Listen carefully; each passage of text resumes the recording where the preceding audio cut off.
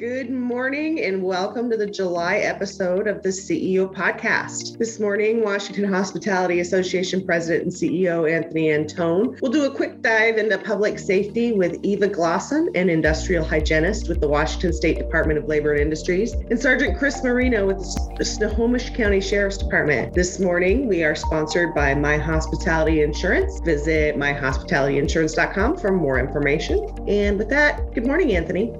Good morning, Lisa. Thank you for the introduction.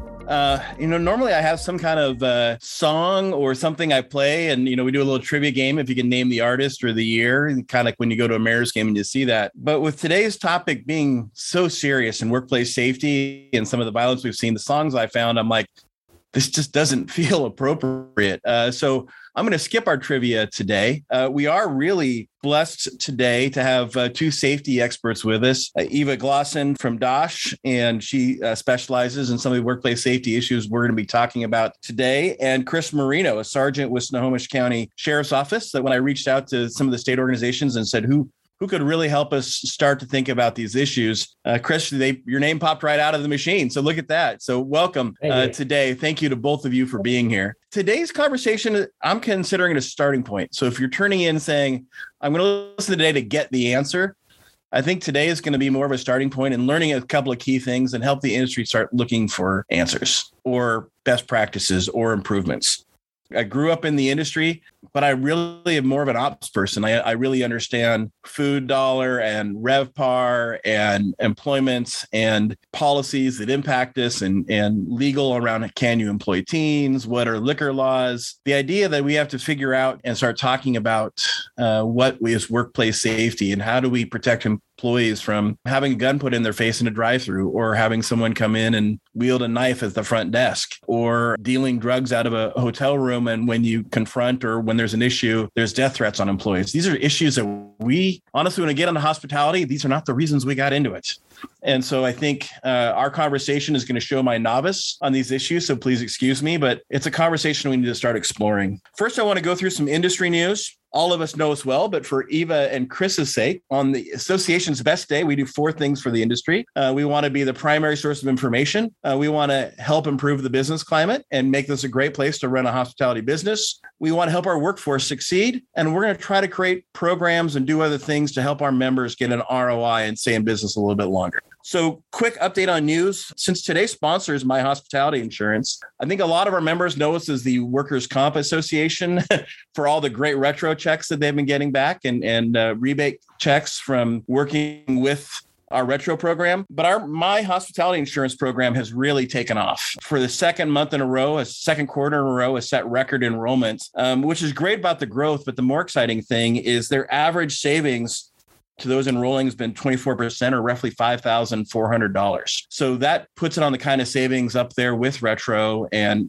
our workers' comp program and other things we've done. So we really want to have 4 to 5 great programs that, more than pay for your dues and help you run a great operation. And just our now, I think, third year into business insurance. I think it takes 6 years to fully build a program. It's really rocking it. So kudos to the team. If you want to know more about My Hospitality Insurance, you can find it on our website or email us, podcast@wahospitality.org. So if you're listening to your car, get home, stop driving, and then email us. Don't email us in the car.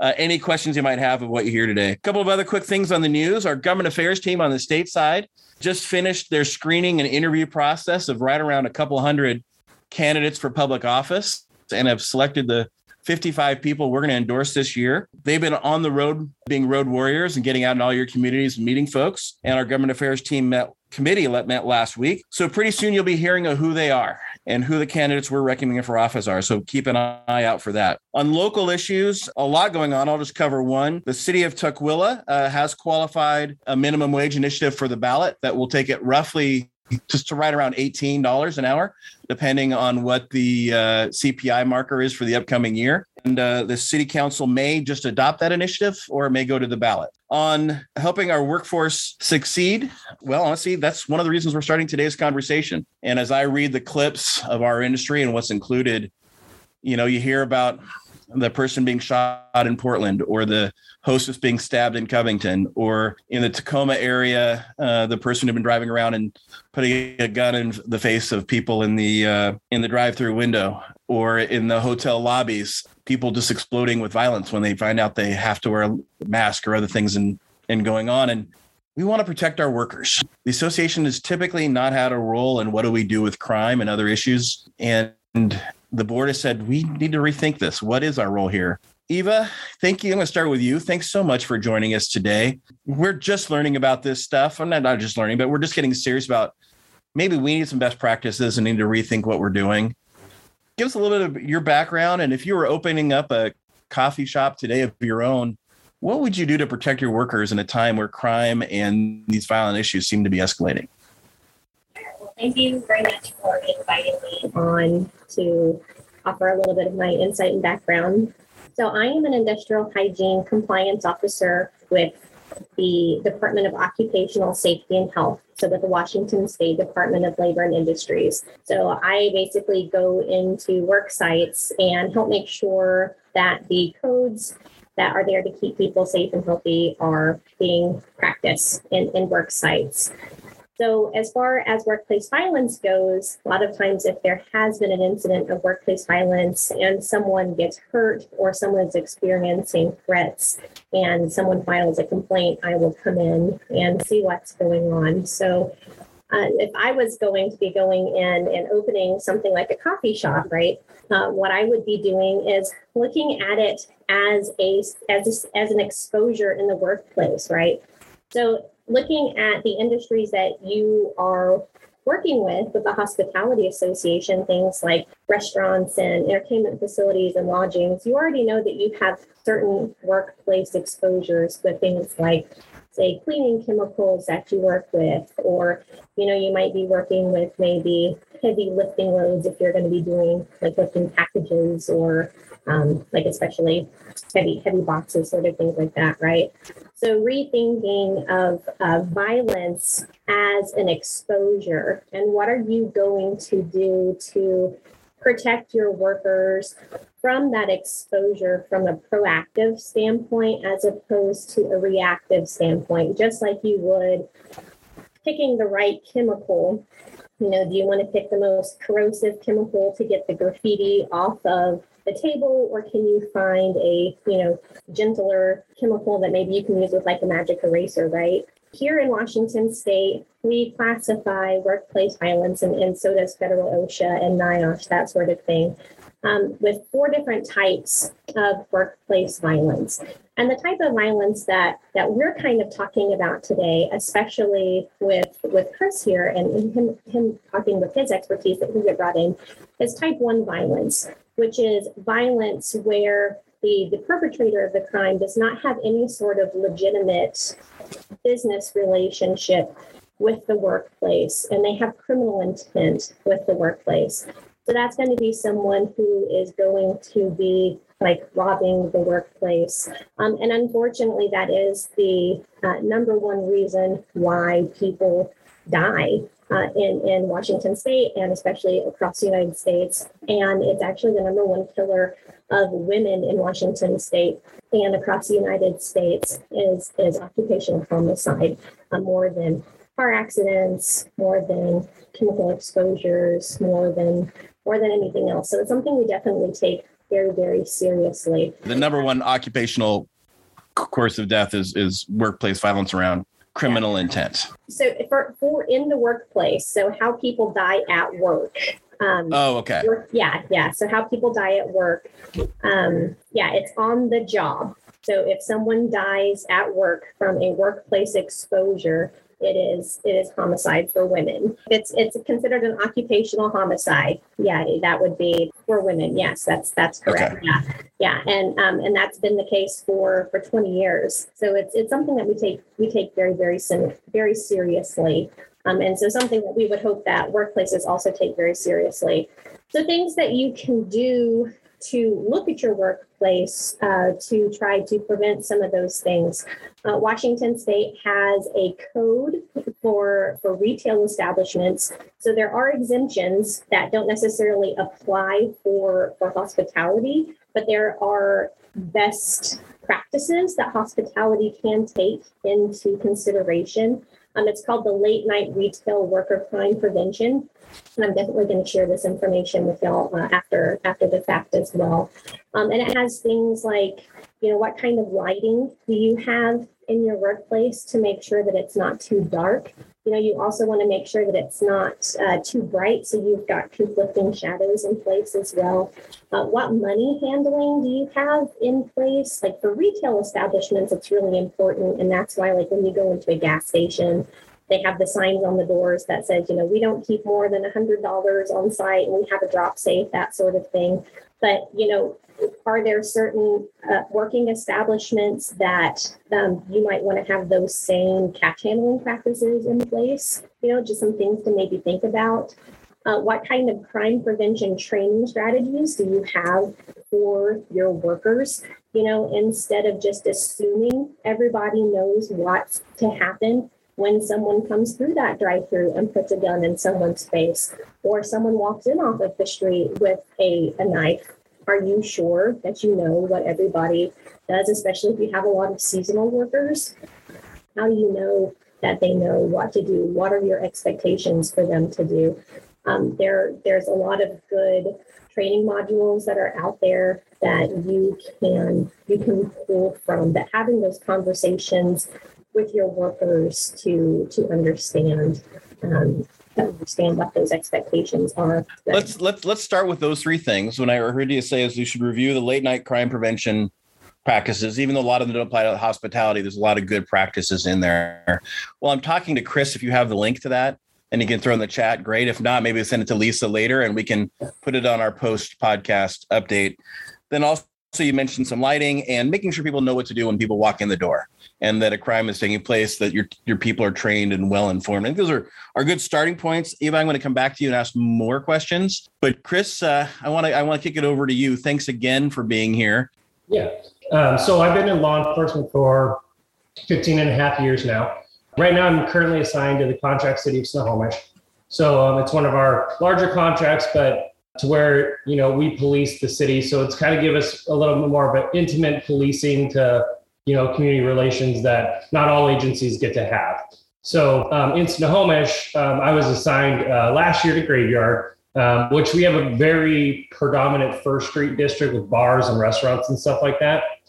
And Friday and Saturday nights tend to be heavily busy with patrons coming from all over to, enjoy the bar life, the restaurant life. So we made it a goal of, being out there during certain hours, like the 10 p.m. to 2 a.m. hours, where it got a little busier to, create those relationships with businesses and show our presence, just so that everybody knew that we were there, and to help people enjoy their time and keep safe. So if I were to open, establishment, there's obviously some things to think about. There's the defensive actions and then the responsive actions that businesses can take, right? So on the defensive actions, if I were to open a place, I would make sure that, you have cameras that are recording to like a DVR or something, or to a cloud or something of that essence. It's a good deterrent to have, so people know that, hey, if I'm going in there, whatever I do, it will be recorded. I don't know all the rules on everything OSHA for placement of things, but like some things to think about is for like restaurants, where you place your hostess. What objects do you have in front of them? Is there a large table or countertop, something to kind of give them that second line of defense, or a barrier, if you will, in case there is an attack? Something that will hopefully slow the perpetrator down and give your employee some reaction time, because we're always reacting to somebody else, right? So we're behind the curve. So that'll allow them to hopefully kind of get away or have some sort of defense. I know in one of the questions that popped up, I saw that there's a lot of concern with the mental illness, and the behavioral health crisis is what it's classified as. And in every industry we're learning, we as police officers, we are now acting as more social workers than we've ever done in the past, and that's more training that we've never had that now we're embracing and starting to learn. So it's a big learning experience for all of us. What I would say to that is, So, in Washington, you have the right to refuse service to anybody if you're a business. So if you have individuals that are drug users or causing disturbances in your restaurants, and it's safe to do so, you have every right to ask them to leave. Would I have an employee do that by themselves? No. Make sure that you have the buddy system. Make sure that you at least outnumber the ratio so that maybe they'll think twice about acting, right? Because it's a 2-to-1 versus 1-to-1. If it's anything to where it's, they're more hostile or violent, call 911. That is what our job is, to come and do that. We would have to have some legal recourse for you guys. So you guys we would ask you certain questions like this responding. Do you want that person trespassed? We have to have some kind of legal reason to remove someone. You guys, as the restaurants, have every right to deny service and ask someone to leave, but we have to have a lawful right to force someone to leave from your establishment, whether they're causing a disturbance, you want them trespass, something to that effect. Then we can come in and kind of step in and do that legal version. So, I could go a lot of different places with this, just because unfortunately, it's a wide stream and it's a new phenomenon of how much violence is occurring in the hospitality industry. Like for hotels or larger businesses, security is a good deterrent, obviously, to have paid for security service, some kind of person that's, visible, and it's a visible deterrent to hopefully stop any potential attacks. I know a lot of places have started to invest in security, especially if you're open late. They'll hire security guards to come stand at their establishments at the night, or bouncers, or whatever, you facilitate. But some sort of protection that, one, it gives their employees a peace of mind. Two, it's a deterrent to anybody coming in. And then three, it's also a recourse for someone that can hopefully take actions between your employees and then law enforcement need to come in. COVID kind of set some new boundaries that I think are good for, especially like you talked about in the drive-thrus where people are going through and harming employees through the windows.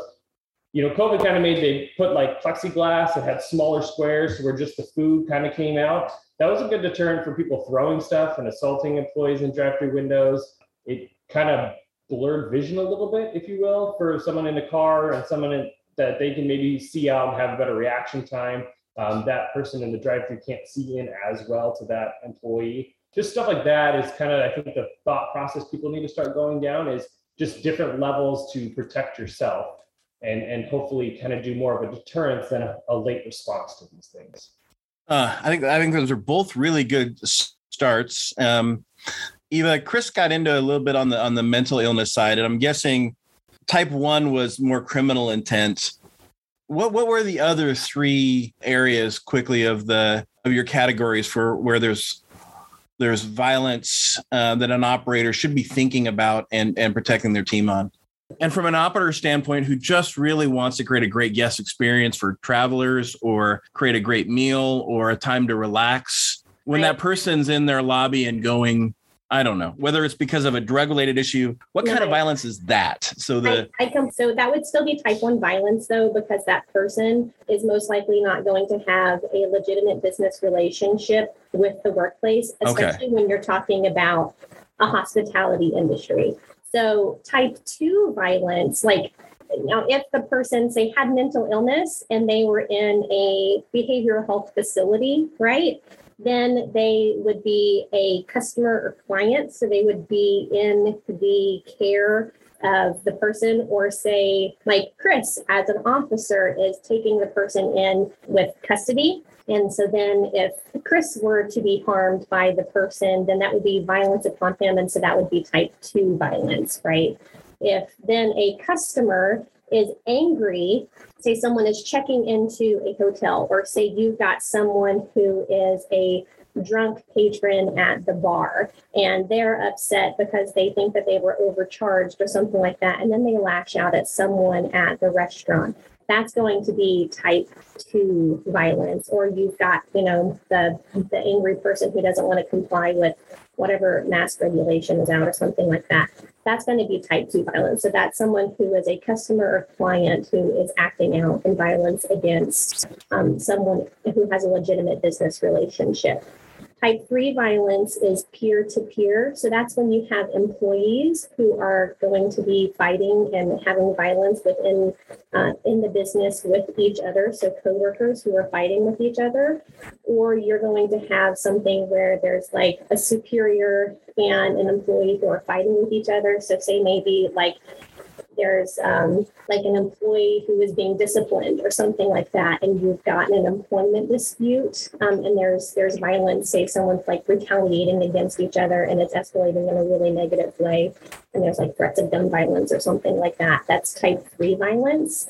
And then type 4 violence is intimate partner violence, and that is where it's going to be a known relation or an intimate partner, which is where it can be a current partner or an ex-partner. And this is another type of violence. It's especially with women who are, like I said, because that's just the type of violence that, because workplace violence is the leading cause of occupational death that we see with women.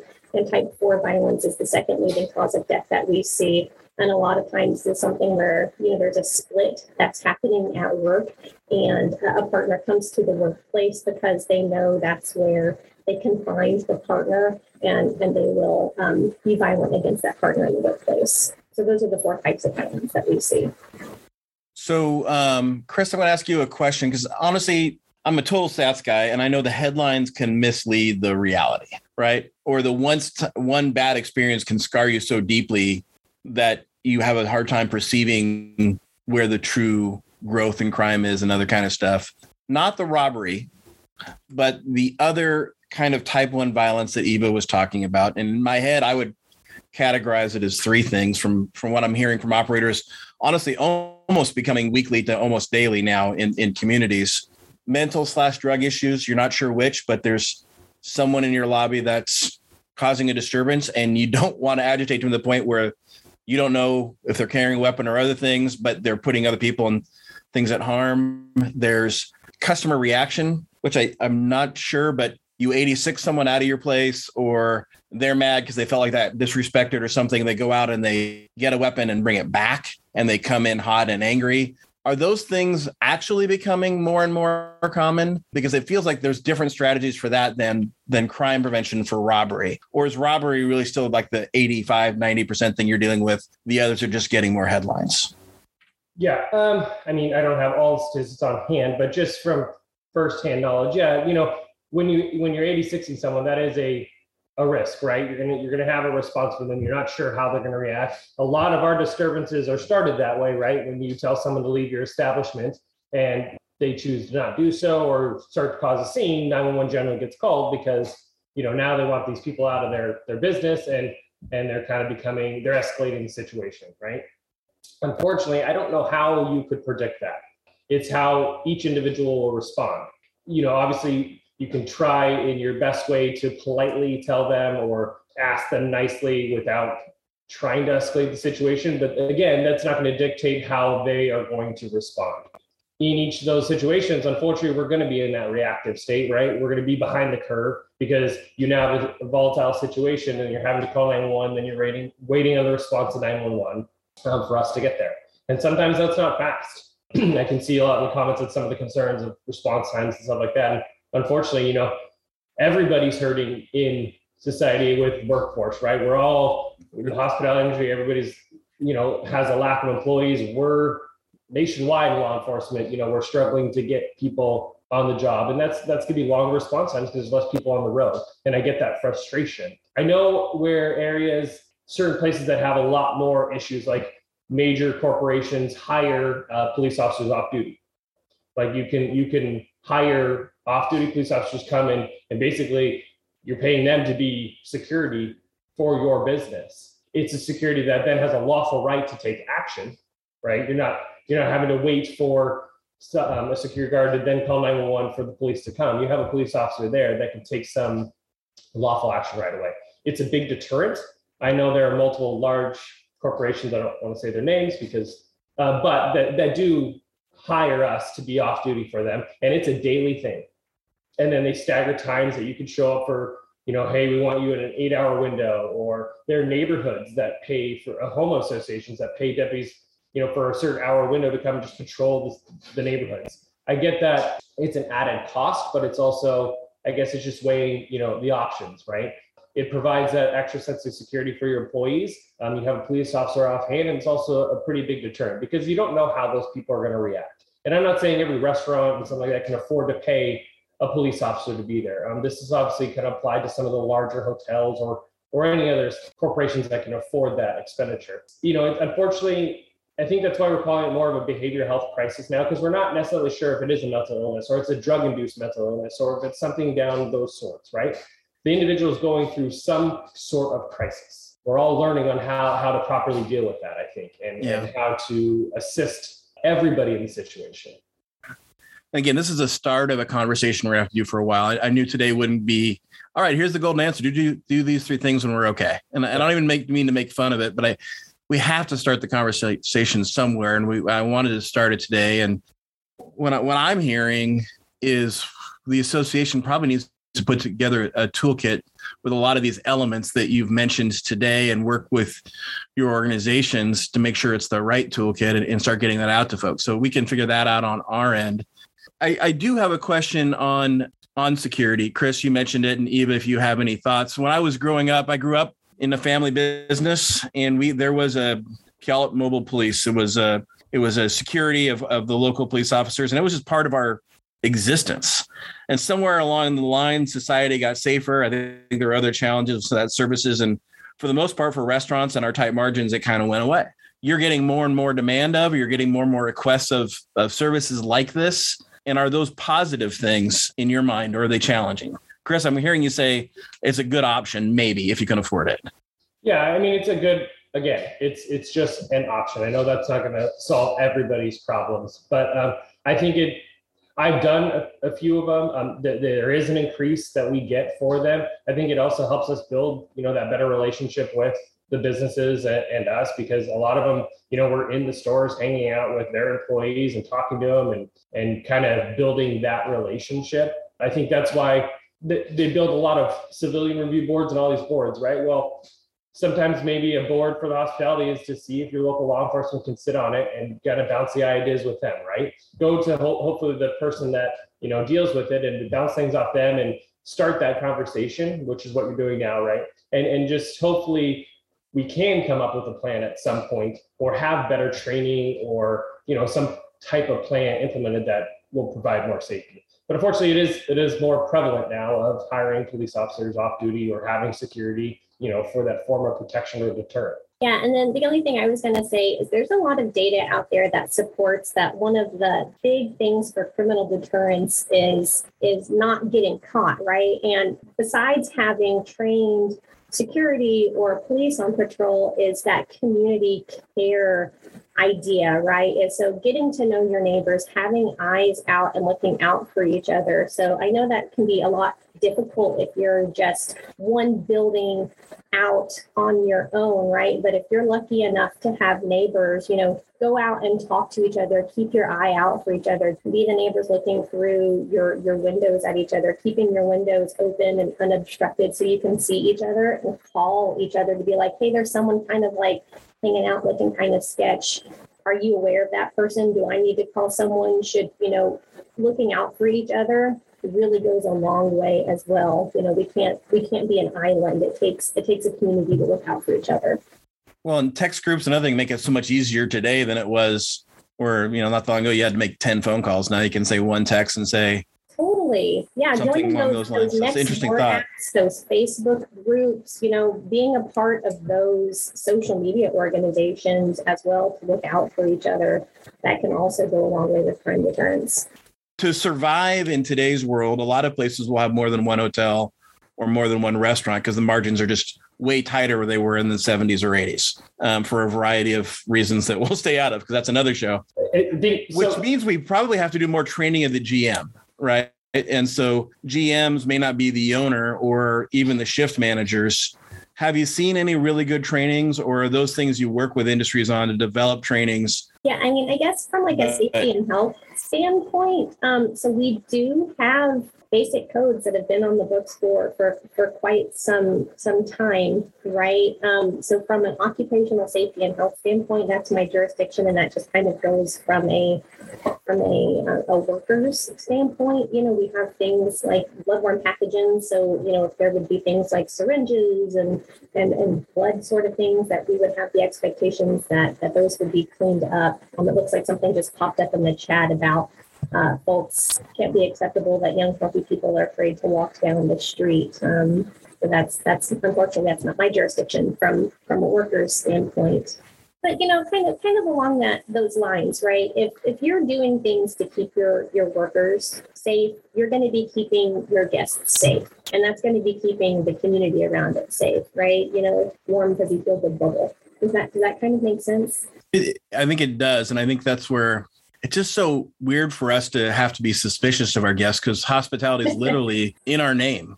Yeah. Right? We want to be the place that welcomes in people to have a day off and have a break and relax and get away from it, whether you're on a vacation or whether you're had a crap day in a business trip or whether it's food and beverage. And so the fact that how to be suspicious and protective of is an odd dynamic for our industry that I think we're all just starting to think through. Chris, broadly speaking, do you see your peers across the state, if you can answer that, or even maybe just easier Snohomish County, when businesses want to build a relationship? Because so much of our life is communication, right? And understanding what's going on. Is it just cold calling their local officer and say, look, beyond I want to report a crime, I've got some tough issues going on in here, and can you come talk to us? Or is there time for that? Or what's the best practice where someone says, I want to go beyond reacting of reporting a crime and I want to start being proactive?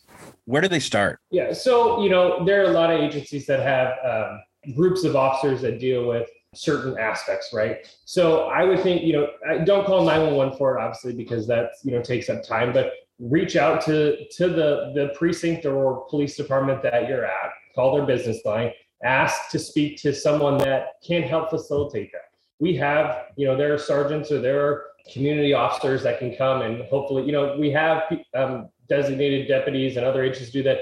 They go out to neighborhoods and promote, neighborhood watch and all those type of things. Those are the type of people that can come and hopefully help facilitate a meeting with, your local business. I know in Snohomish, we were able to do that fairly easy because it was a little bit smaller knit of a community, right? All of us were in this city working and we had the time to go down there, and I made it a personal effort to go down there and introduce myself to the businesses and build that relationship. And in turn, it reduced a lot of the issues we had, both with, crimes and disturbances, just presence, and then building those, the employees felt comfortable. I think they felt more entitled and felt safe, and building those relationships does help. And I think just contacting your department and seeing if the receptionist can set you up with that person that could do that best, because it might not be the deputy police officer that's just on the street answering the 911 call. It could be someone have to be a little bit higher up that can facilitate a meeting or do this. And I know we've done it in the past. We've gone and spoke with different community groups, and it helps. It does. And then it could start that conversation, of what can we do to keep our employees safe or take better practices to keep our businesses. Bring it home from your perspective. If we're starting this conversation and we're starting to move away from just being frustrated and angry about it to say, okay, what do we tactically strategically do in our businesses? What did you either hope someone took away from this podcast today, and or would you recommend, if you had to take away one or two things, here's what you hope that they would remember? I guess it would be that there are resources out there. I'm also going to drop a link in the chat for y'all that Labor and Industries does have a consultation group that can help individual employers go through and look at their individual business and try to work with them to see how they can help build a plan, like how they can write their program looking at workplace violence as an exposure. And just to realize that they're not in it alone, and that this is something that we're looking at, and that we understand your frustration as well. Chris, final thoughts for you if you're advising a friend who had a small hotel in your community or a neighborhood bar or franchise, and what would you hope that they're one or two things they took away from today? I just hope that they know that this is a new topic that unfortunately everybody's having to kind of tackle, right? So my hopes are they take away that there are resources that we can look at this proactively and hopefully set up plans and safety plans and think about how we, I guess, position things in our establishments or what kind of security or lighting or whatever we have to kind of do that preventative action that'll hopefully just be more of a deterrent, because that's what we're trying to do, is just kind of detour those people that we don't want to come and do the business for ill reasons, right? So if we can put some form of a barrier that would do that, I think it would kind of start that trend that, well, don't come here type of thing.